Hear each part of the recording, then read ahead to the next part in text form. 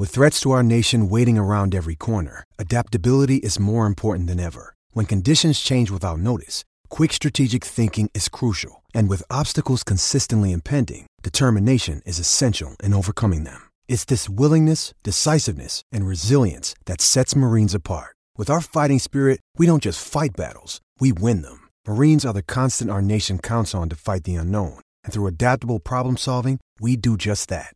Learn more at marines.com. KXNO. The PSAs you hear on Miller and Condon and iHeartMedia Des Moines are presented in part by Nick Mick. We take care of our own.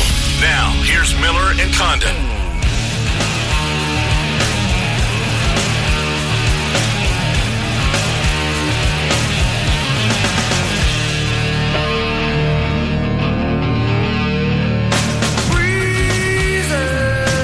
Miller and Condon, welcome back. 11 o'clock hour. Trent Condon, Ken Miller with you until noon. Matt Norlander, bottom of the hour. Randy Wayhofer momentarily. Danielle West from LifeServe Blood Support as well. There is a blood drive coming up at Principal Park on Thursday. We'll talk more about with Danielle at about 11:15 or thereabouts. We wanted to give our friend Randy Wayhofer and all of the good folks over at Principal Park little love here this morning for what they were able to do and played a significant role. Well, they were the hosts. Yes. I would say that's a significant role by keeping as many people social distance as possible as everybody tries to get through this. Randy, Trent, and Ken, thank you for coming on. A tip of the ball cap, to use baseball vernacular, to you and the staff over there. Did a terrific job throughout the summer. Had one little disruption, but other than that, Randy, well done. How are you?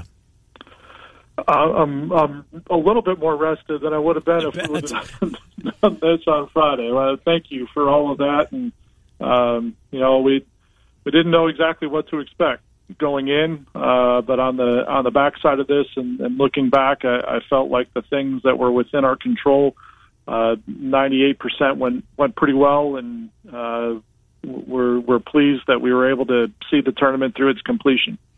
There was concerns about if that was going to be the case. We heard the stories of the teams that season ended prematurely, but overall, you're talking over 95% of the teams were able to complete their season in baseball and softball across the state, including all 32 teams there at the state tournament. Those moments, though, leading into it, saying, what are we going to do if there is a team that comes down to it? Just how many parameters did you have in place in case there was a positive case inside of one of those 32 teams? And what was the backup plan if that would have happened? Well, the High School Association, we told them have plan B, C, D, and probably E. Yeah. When it got right down to it, we were certainly, that was their jurisdiction to figure out what happened if there was a team that was affected. We were most concerned about our staff. We've got 28 teams from 28 different communities, all descending on one place for a week. And so, the mask wearing and all the precautions that our staff was taking, we know that none of it's 100% foolproof, or we would have licked this a long time ago. So, we were monitoring our people and working long hours and hot days and things like that, where you get worn down and more susceptible to about everything. So we're pleased to report that the staff did well, and certainly, about 90% of the folks coming to the ballpark were terrific. We had challenges anytime you deal with the general public of people thinking that the rules don't apply to them, or just kind of lost in the motion and the emotion and commotion of having someone participating in the state tournament and maybe not even thinking about all those things the way you would in another situation. So there's a lot of factors involved there. But I thought as the tournament went on and groups returned for their second and third game, people were more prepared and more understanding of what was in place, why it was in place, and I thought the week got better in that regard as we went along. Go back to before you guys threw the gates open for game number 1, regular season game. From where you were, from what the drawing board looked like to at that point to the changes and the, I guess, adapting on the fly. How much of that was there, Randy? Would I have to assume some, or were you guys able to forecast how you're going to be able to pull this off, and it worked out kind of the way you envisioned it, or was there a lot of adapting on the fly? We didn't really change many of the procedures much. We streamlined things a little bit. Once we set the seating bowl, we talked about before, we weren't going to be able to expand that based on the 6-foot rule. So we pretty much knew that we were maxed out in those capacities. We felt like the flow of the concession stand worked really well. The bathrooms, once they were set and stalls were closed and urinals were closed and sinks were closed, there wasn't much more we could do there. And people were really helpful in sending ushers through the stands with trash bags in the middle of the game, helped get things picked up in between games. We only had 45 minutes in between games, and when things were running late, people were piled up outside, and that was a concern of ours, but only so much we could do about it. Probably the biggest complaint we had was lack of restrooms outside, but I didn't know how to put portables there and clean them for the amount of time on the staff that we had. So the fact that there was free parking, if there was an emergency, you could leave and come back without losing your place per se with assigned seats. There was no drawback. So we understood that wasn't perfect, but I didn't know how to do it better in the sanitary conditions, let alone the customer service conditions. So we didn't change a whole lot, and the full-time staff got really good at scanning tickets and then learning how to move people through and check bags and do all those things. And we were able to get people in the ballpark within 15 minutes. So if you were on time, you didn't miss a pitch of the game because of anything we did. Well, and the bathrooms, you liked them so much, you locked a couple of guys or one guy in the bathroom. What happened there, Randy? I mean, if you're around baseball, if you do anything long enough, you're going to see something that, oh my God, never seen that before. That has to be a first, that in the dugout, the bathroom in the dugout, that somebody got locked into it. Yeah, so there's a deadbolt on that door, and it's a metal door, and it's outside. So over the years, it doesn't get used very often. Most of the Iowa Cubs and AAA players go into the clubhouse if they need to use the restroom during the game. It doesn't get used all that often, or if it does, guys don't lock the door. They're in there for a minute or so. There's a deadbolt on the inside, and this particular young man turned the deadbolt on that door, and it's sticky, and he couldn't turn it back open. So a couple of sledgehammers and a crowbar later, we rescued him from the bathroom in the dugout, and we got that game started about 20 minutes late because he was in the starting lineup and hadn't played catch yet to get warmed up. What a world, and what a time that it was. Great attendance. The final three championship games, 2A, 3A, and 4A, all sold out with the social distancing seating that you had. Looking at that game Friday night with Urbandale Johnston, the Ankeny Johnston game for the title, just how big do you anticipate the crowds would have been if you would have been able to let everybody in? You guys had your best attendance in 7 years, but that's still got to kind of linger a little bit, and just wondering what could have been without this happening. Yeah, I think there were certainly some good matchups for attendance late when you think about having Van Meter and Des Moines Christian get as far as they did, being essentially local schools, Norwalk getting to the championship, being essentially in the metro area, in addition to the games that you mentioned. Gilbert had been here during the regular season. They're not very far away. So from a matchup standpoint, whether it was because of teams that weren't able to be here or just those are the teams that had the best seasons and such.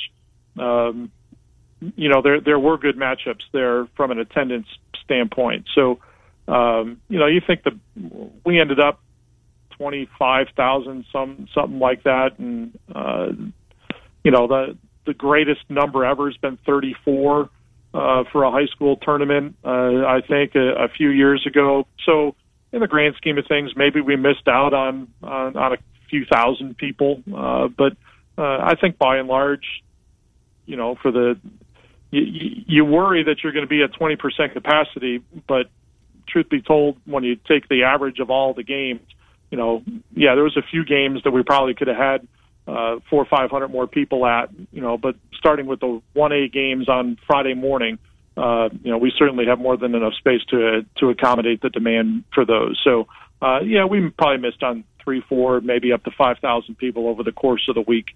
But in this day and age, that's pretty minuscule. I know you got 3 college doubleheaders coming up. I'll save that for Trent. He was telling us earlier in the program, just going over the roster, some of the kids that are going to be there. So my last thing for you, Randy, is just I'm not sure if what your plans were last night, catching your breath after the tournament. Hopefully you watched the Cubs at least at some point and saw Alec Mills. You've seen him a bunch. I mean, Des Moines seen him a bunch. If you're an Iowa Cubs fan, if you go down to the ballpark he's been here 3 years, right? Prior to, he was up and back and forth a whole bunch of times last year.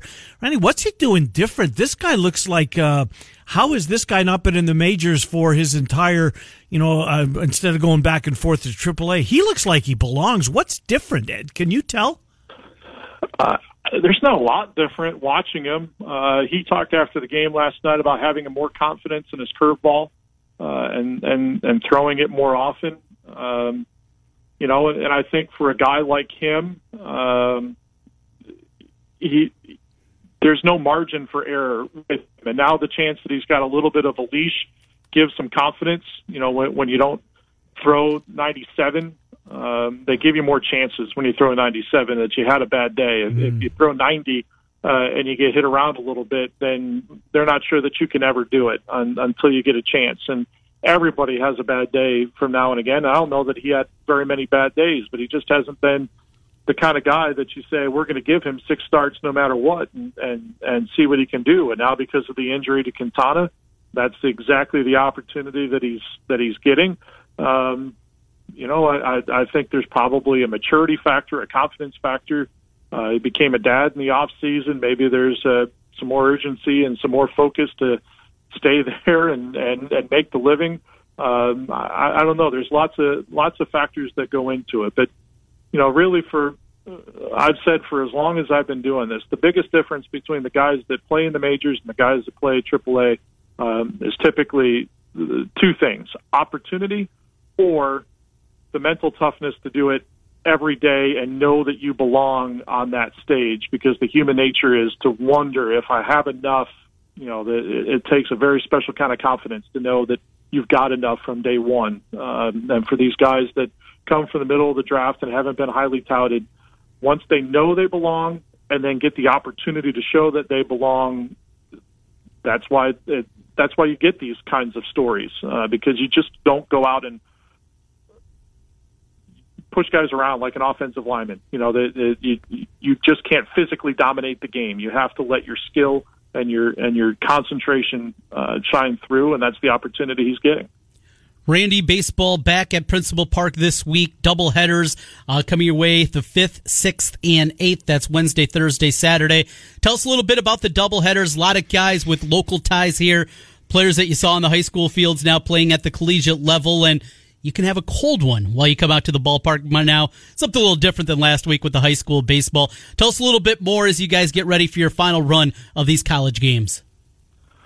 Yeah, so the Peak Performance College All-Stars, they're a collection of guys who are current college players in the state of Iowa or from the state of Iowa and from somewhere else. And most of the summer collegiate leagues got canceled.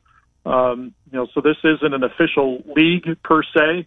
But it's really good competition. I think we've got 5 or 6 guys from the University of Iowa, including their main pitchers that would have been their weekend starters in the spring.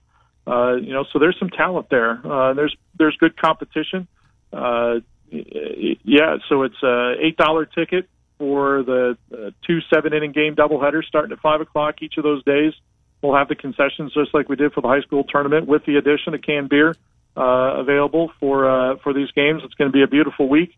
It's good baseball and a chance to see what the next step for some of these high school tournament players are. There's several guys who played in the tournament the last 2 years that are back out and starting their college careers and out there, and names I recognized even only glancing at the video board, running from station to station during the tournament the last 2 years. So it's a good time at the end of the summer now that baseball's back. If you've missed the chance to come take in a game in person, we'll have all the distancing measures in place again, and a little bit more relaxed atmosphere than the tournament. But it's good baseball and a good time. Selfish question to get you out here.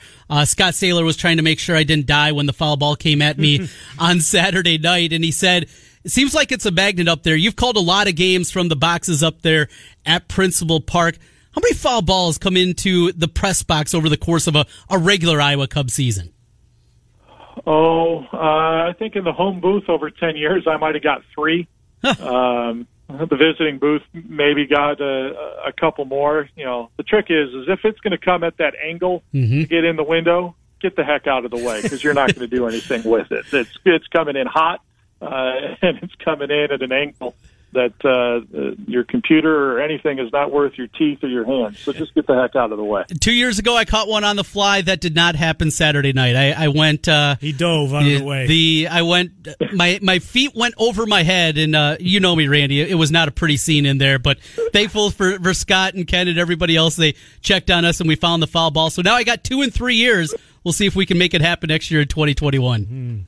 It was one of my favorite parts of watching Chicago Cubs game when a foul ball would come back and Harry Carey would say, "Get out from under the counter, Steve. I'll protect you." And kid Steve Stone, he was probably sitting there the whole time, but I always got a kick out of that line. That's special that they've got on Harry Carey on the marquee that they've been playing a bunch. It's an hour show. It's really good, really, really good. Randy, you guys were really good. Congratulations on the role that the staff of the Iowa Cubs was able to pull off as the state tournament has come and gone, and by all accounts, everybody was very happy the way that maybe not the team that got beat, but certainly everything that you guys could do, you did as well as you possibly could. Randy, thank you. We'll talk in the weeks ahead, find out what you guys have planned. If indeed there are more plans, we'd love to share them on with our audience. You guys deserve it. Thank you, Randy Wayhofer. Thanks, guys. Appreciate it very much. Good to talk to you, Randy Wayhofer from the Iowa Cubs. Well, speaking of Principal Park, they've got a blood drive coming up. It's Thursday, Trent. Danielle West has been with us a number of times through the pandemic. LifeServe Blood Drive is coming up. It's changed. You just can't show up like you used to be able to do. And I know a lot of people would love to show up and just give blood, but sadly, the way we're at right now, you have to sign up in advance. And Danielle is back with us. Danielle, Trent, and Ken, thank you for coming on. The event is this coming Thursday. It's bright and early. It starts at 7 a.m. and it goes until 1. How are you, Danielle? I'm doing well. Thank you for having me. No, I appreciate you coming on. So, first of all, how many of these, now that we've kind of, been able to open up to some extent, I know that was a big issue, that before you guys couldn't get out and couldn't do the mobile blood drives, if you will. Are you back to a full slate of these, or is it kind of you're rolling them out slowly, or where are you guys at? I would say it's slowly but surely getting better, but we're also heading into our high school season and college season, which we know that those are going to look very different this year, and everything is so unknown right now that we're still pretty worried about our mobile calendar. We're looking more for community blood drives at this point, where we can really group the community and the students together and still have blood drives across all of our areas. It's such a wild time, and it continues. We started our conversations, Danielle, back in March, and here we are in August, and these conversations continue. For people that haven't donated blood before and don't understand maybe the importance of it, I think most everybody's heard of the blood drives, but for whatever reason just thought, they'll have enough, they'll be fine. Just why it's so important right now for people that haven't done it before to get out and help everybody out with LifeServe. Yeah, absolutely. So LifeServe is the only provider of blood products to all of our Central Iowa hospitals. So folks at Blank, Mercy, Unity Point, Lutheran, they only get their blood products from LifeServe blood donors. So a lot of people aren't aware of that. And then our biggest, the most donations go to cancer patients, which a lot of people aren't aware of that either. So after their chemotherapy, they receive blood transfusions for their bodies to really help get better after taking their chemo. So that's where a lot of our blood products go, and that need never goes away. And in the summer, there's more traumas. People are out and about doing things. And unfortunately, the need for blood goes up during the summer as well because there's more activities and more traumas.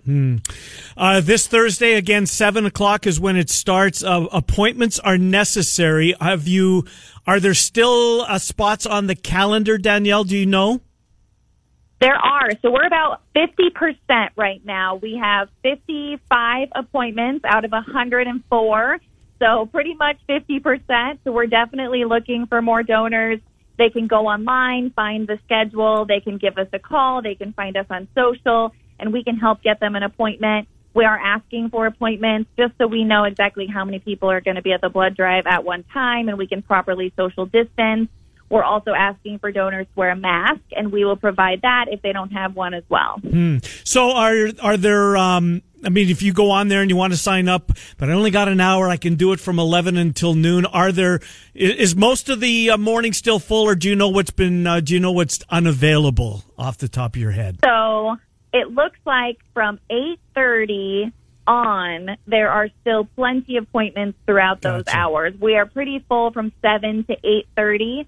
But then there are quite a few appointments still from 8:30 on all the way up until 1. We take people all the way until 1 p.m.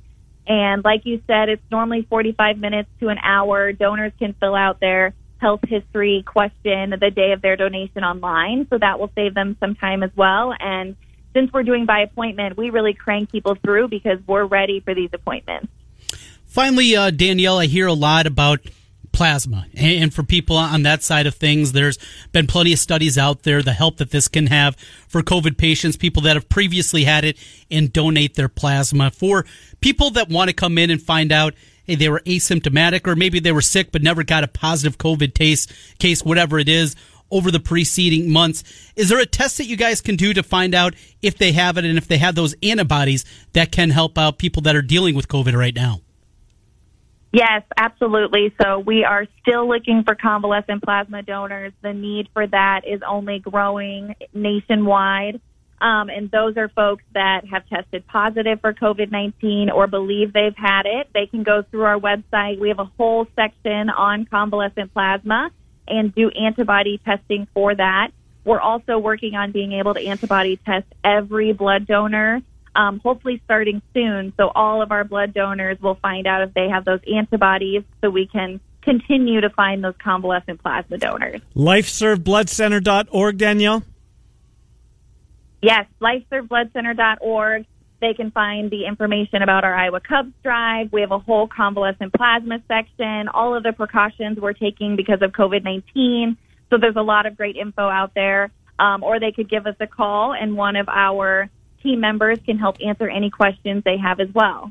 Danielle, we will talk to you as the need arises. Please don't hesitate to reach out. Principal Park, still appointments available. About half of them are full. 55 out of the 104 available opportunities to give blood have been taken, but there's still opportunities to fit you in. Danielle, thank you again. Please reach out if you need airtime. Trent and I'd be happy to accommodate you.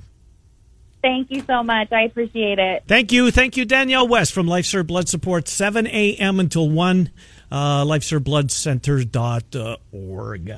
KXNO and iHeart want to help you with your bills. Text the keyword FUN to 200-200 right now. It's your chance to win $1,000. FUN to 200-200. You'll get a confirmation text and info. Standard data and message rates apply in this nationwide contest. Matt Norlander from CBSSports.com joins us next. We will get into college basketball on a national scale with Matt. Trent and I till noon. Des Moines Sports Station, 1460 KXNO.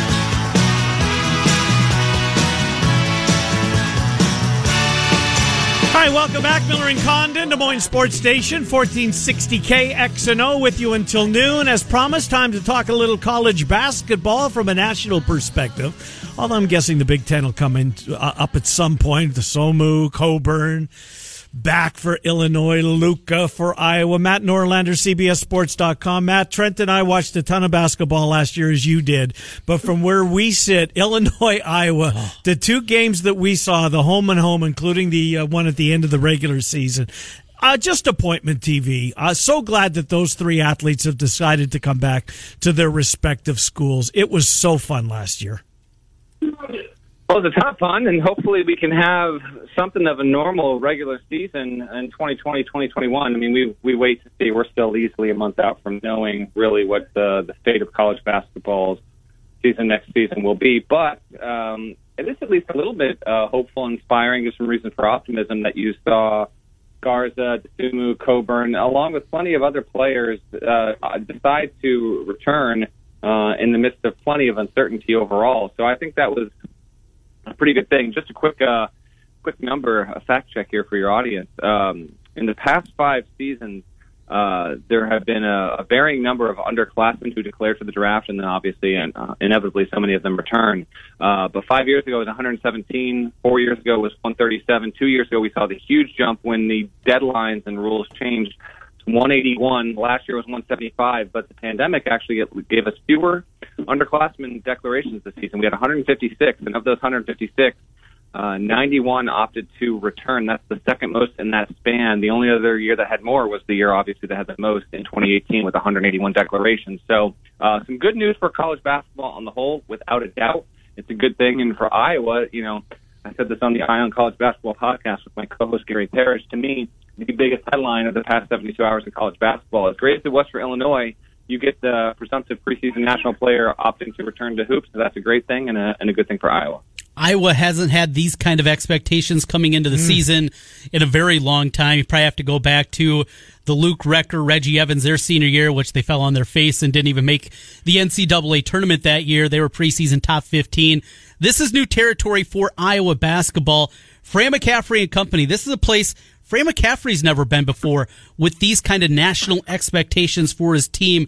What's different about Iowa? And maybe the other part of this, what concerns you about this Hawkeye team? What's different about Iowa? Well, I mean, in the broad scheme, Trent, I do think that this team under McCaffrey heading into next season will have, I won't refer to my podcast every answer, I promise you, but I did mention this. It's worth repeating here.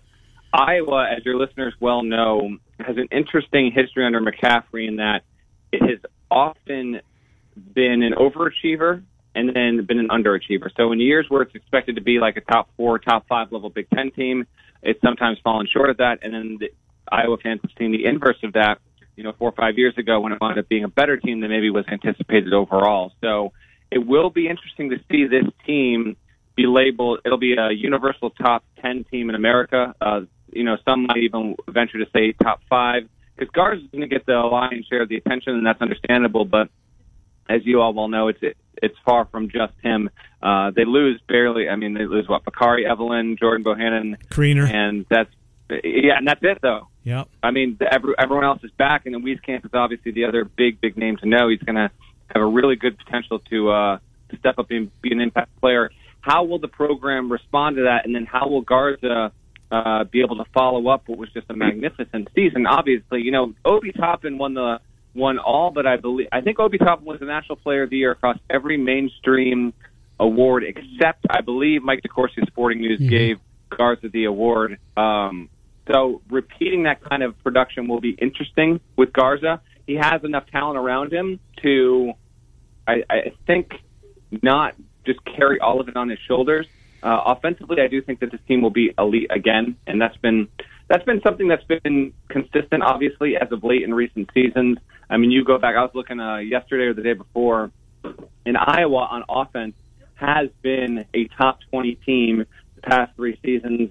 Obviously, McCaffrey's more known for his offense than his defense, but I do think the team's got a really good shot at being, a top 10 level team in the country, and then it'll be projected to win the Big Ten probably, and that's something that hasn't happened in the regular season since the last year of the 1970s. He has been a long time, no doubt about it. Wisconsin's kind of flying under the radar a little bit. Where are you on this Wisconsin team?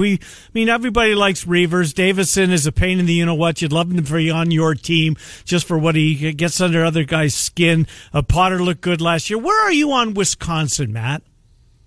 Yeah, Potter to me was more than just good. I mean, between Michael Potter and Nate Reavers, you've got two bigs who are going to provide a heck of a challenge to the other top teams in the league here.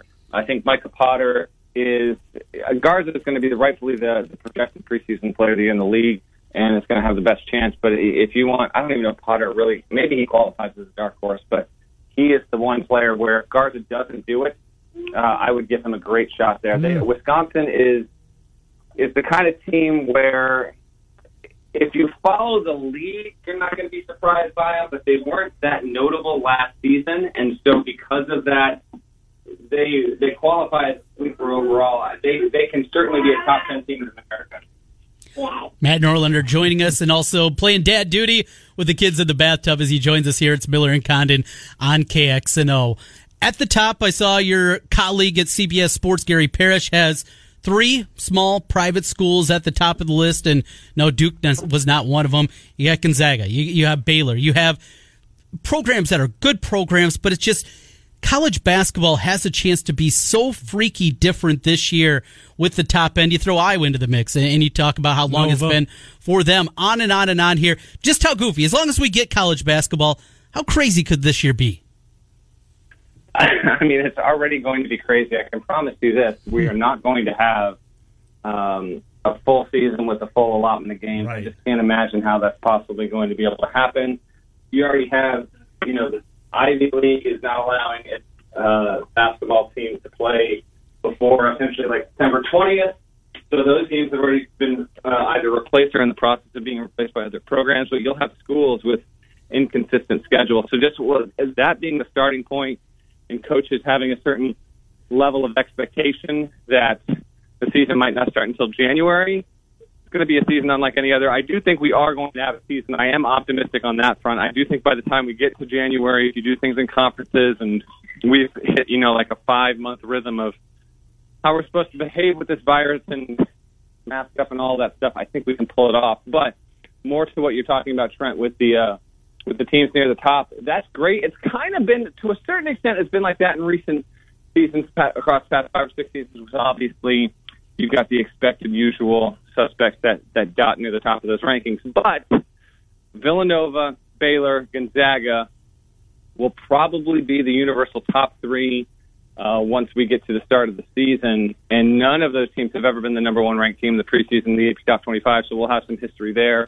And it should be, I'm optimistic that it should be a pretty intriguing season overall because you also have, and I wrote about this about 2 months ago, maybe, you're going to have top 10 prospects in the class of 2020 enrolled at unusual spots. So like Oklahoma State will have Cade Cunningham, probably going to be the number 1 pick in next year's draft. Oklahoma State's currently not eligible to even play in the NCAA tournament in 2021 because of the FBI investigation and the NCAA fallout. But they are certainly contesting that and hope they can win on appeal. You've got USC's going to have a player named Evan Mobley who could certainly be a top 3, top 5 pick. He went to an uncommon spot. You look across, Gonzaga has his first ever top 10 prospect that's landed there. Obviously, Kentucky's got a top 10 kid in BJ Boston. So I do like that we've got some variety, a little bit of different flavor there. And when you mix all of that with the uncertainties of how a schedule is going to be able to be pulled off there, it is going to be a fascinating season. And it might, I'm putting the cart a little bit ahead of the horse here, but if we can get a season, and even if it's only 20 to 22 games, you could have a college basketball season with a real sense of urgency that for someone like me, I always feel like it has it. But for the general public, if there was a condensed season, that actually might benefit the sport in a weird way. Kind of like baseball is, other than the fact that teams can't, are having trouble staying away from the virus. Last thing, just a real quick hit on the Big 12, and you mentioned Baylor, and it's nice to see somebody not named Kansas getting a lot of love in the preseason. Kansas is going to have its share of backers, no doubt. But Baylor with Butler coming back, I'm anxious to see Clark because he wasn't the same player last year. Can he get back to where he once was, do you think, Matt? I love that an Iowa radio show is asking me these kind of questions, because that's the kind of thing that a lot of people aren't thinking about or talking about. But yes, Tristan Clark. I mean, last year he was still not fully healthy. I talked to Scott Drew about that. If he gets back to what he was, Baylor's going to be the best team in America. I promise you that, because Jared Butler is going to be a top 10 player in the country. MaCio Teague will be a top 50 player in the country. And if Tristan Clark gets back to where he was 2.5 years ago, Tristan Clark is going to be a top 50 player in the country. You put 3 of the 50 best players on one team, that's the best team in America there. So I think there's that potential, sure. I give credit to Tristan Clark for continuing to kind of gut it out. He didn't transfer. He wasn't looking to get some sort of easy way out there. But his health is an interesting subplot on that team. If he can get back to 90% of what he was, then yes, Baylor's going to have a chance to not just be a number 1 seed again and a hopeful 2021 NCAA tournament. But when you look at the fact that Baylor currently has a top 3 recruiting class, Scott Drew may, I'm not saying it'll happen, but he may actually become the first coach to really supplant Kansas year over year for like 2 consecutive seasons, something that's never happened since Bill Self got there. So we wait and see, but yeah, certainly a very interesting story could be playing out in Waco right now. Finally, back on the local front, UNI, they were on the cusp of an NCAA tournament bid last year, then laid an egg in the quarterfinals against Drake. They have a good opportunity going to the Cayman Islands Classic. That's been moved to Florida already, but Miami's there, Ole Miss, K-State, some power programs that they can pile up wins. But will these tournaments even be happening? What's the reality, leaving just the whole college basketball season aside, that these exempt tournaments are even going to happen this year in college hoops? I put it at about 10% at this point. So I'm currently working on a story that's either going to run tomorrow or Thursday at CBSSports.com, where I've talked to some college basketball officials, as in referees, about what they're waiting to see and how it's been for them. And some of these guys, they make so much of their salary off the games, and they could stand to lose a lot of those games. And how it relates to your question, Trent, is that at this time of the year, officials are normally getting their contracts from leagues saying, okay, because they renew every single year. They're not like on a 5-year deal or anything like that. So because of that, and with COVID, they have not signed those yet. The contracts were like, if you're going to work on Maui or you're going to work, a Cancun Challenge or whatever, those are still pushed off. So the officials have more optimism than the coaches do, but I'm very skeptical that those are going to be able to be played. The only thing, if you wanted to be a total optimist about this and provide a silver lining, is maybe it would flip and be the other way around, where the organizers of the exempt events create essentially something as close to a bubble as they possibly could, and in doing so, like, once you get there, you are in the hotel or you're in the gym. Those are the only places you're allowed to go. And if you can do that and you don't have outbreaks on your team, then you can hold it.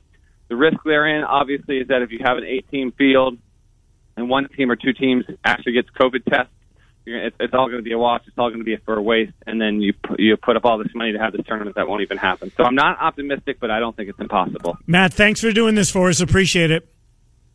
Gentlemen, appreciate you. Have a wonderful day. And you do the same. Matt Norlander, CBSSports.com. The podcast with Gary Parrish, I know you love it. I do. It is a must-listen even during the off-season.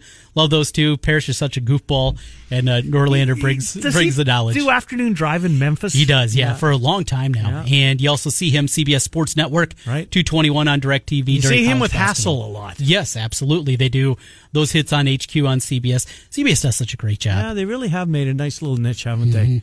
We'll take a time out, come back, finish things up. Miller and Connor, your Twins play at 1. They do. Got to get ready. Got to get a bet in. I told you over the weekend I didn't make a bet. Were you shaking? No, I just, because it hasn't been part of my life for the last 4 months. And just, I don't know, I'm not back into the groove of it, but I changed that last night in a big way. A winning way? Oh, yeah. It was a big night for the bankrolls in the Condon Casino with a couple of the apps that I had. Was playing Little Bill Hill early. Now I've jumped back to DraftKings. Just kind of back and forth playing with things. Speaking of that, speaking of the Twins, bet them before the season to win the division. Mm-hmm. What were they? Minus 130. Okay, that's fair. They're still now only minus 150 at DraftKings. It seems like that you can... Stealing money? It seems like it. Trent, who's going to Famous catch last it? words. No, I'm not. Okay. I get you're a fan, and then you don't think you're home free. But you're home free. The White Sox are 6-4, won 5 in a row. They're playing well. They're playing well. Yep. You got to beat the teams. You have to beat the bad teams. You have to take care of the Royals. You have to take care of the Tigers. You do that, they're going to be fine. We'll come back, finish things up. Miller and Condon till noon. Des Moines Sports Station, 1460 KXNO 10.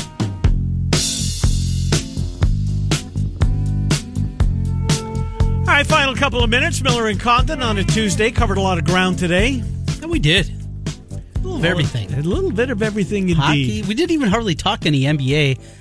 I've been watching more NBA than I anticipated, even though it really doesn't count. That's why I'm not into it yet. Yeah. Well, plus the NHL's back. Well, and I knew that's a big part for you. Right. I got late night hockey tonight. You do? The Wild, they get the late shift again. love That's it. too bad for their fans. Oh, no.